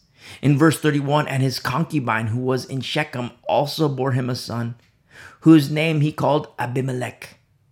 Now Gideon, the son of Joash, died at a good old age and was buried in the tomb of Joash his father in Ophrah of the Abiezrites. In verse 33, so it was, as soon as Gideon was dead, that the children of Israel again played the harlot with the Baals and made Baal Berith their God. You know what this translates as? Baal of the covenant. Israel playing the harlot. Notice it's self-inflicted. They made Baal Berith their God. They chose to do this. Remember, God doesn't make robots. Once again, the Lord becomes forgotten. After all this, after all that has happened, and here we are again. Verse 34, thus the children of Israel did not remember the Lord their God, who had delivered them from the hands of all their enemies on every side. Nor did they show kindness to the house of Jerubbaal, Gideon. Something interesting that we see, and it still applies today. When God becomes forgotten, those who adhere to him become the bad guy and the bad gal. This is an important reality that the remnant has to get very, very, very accustomed to. Very accustomed to. Because in these last days, as apostasy spreads, God will absolutely become forgotten inside the church, and just like Gideon, the apostate, those in apostasy will not show kindness to you. And you may think there's something wrong with you, but there isn't. It's them. They are the ones who have forgotten God. We must get very accustomed to this reality, not comfortable. Not comfortable at all, because it hurts. It hurts bad. It hurts deep. But it will come to pass. The pain will be history one day, but it's not today. In verse 35, nor did they show kindness to the house of Jerubbaal, Gideon, in accordance with the good he had done for Israel. Gideon did such good. As a vessel of the Lord, he did such good. Now remember, for my sisters in Christ, remember the words of our Lord, the better husband.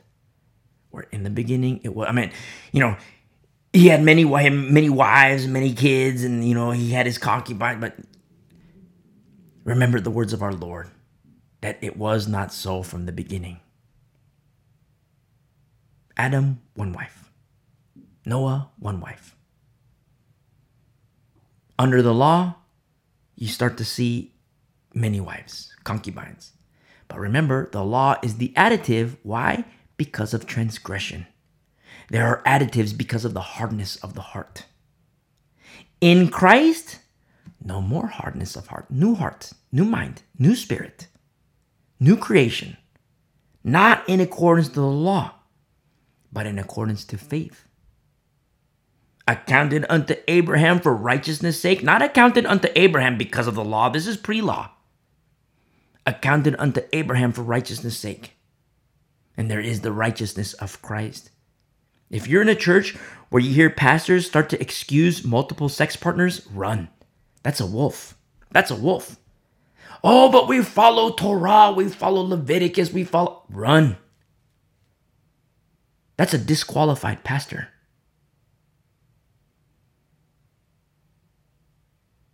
And as a vessel of the Lord, under the covering of the old covenant, Gideon did good.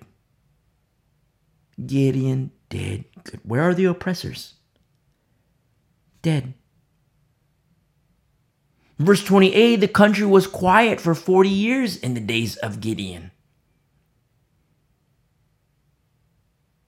And here, in verse 35, they don't show kindness to the house of Gideon in accordance with the good he had done for Israel.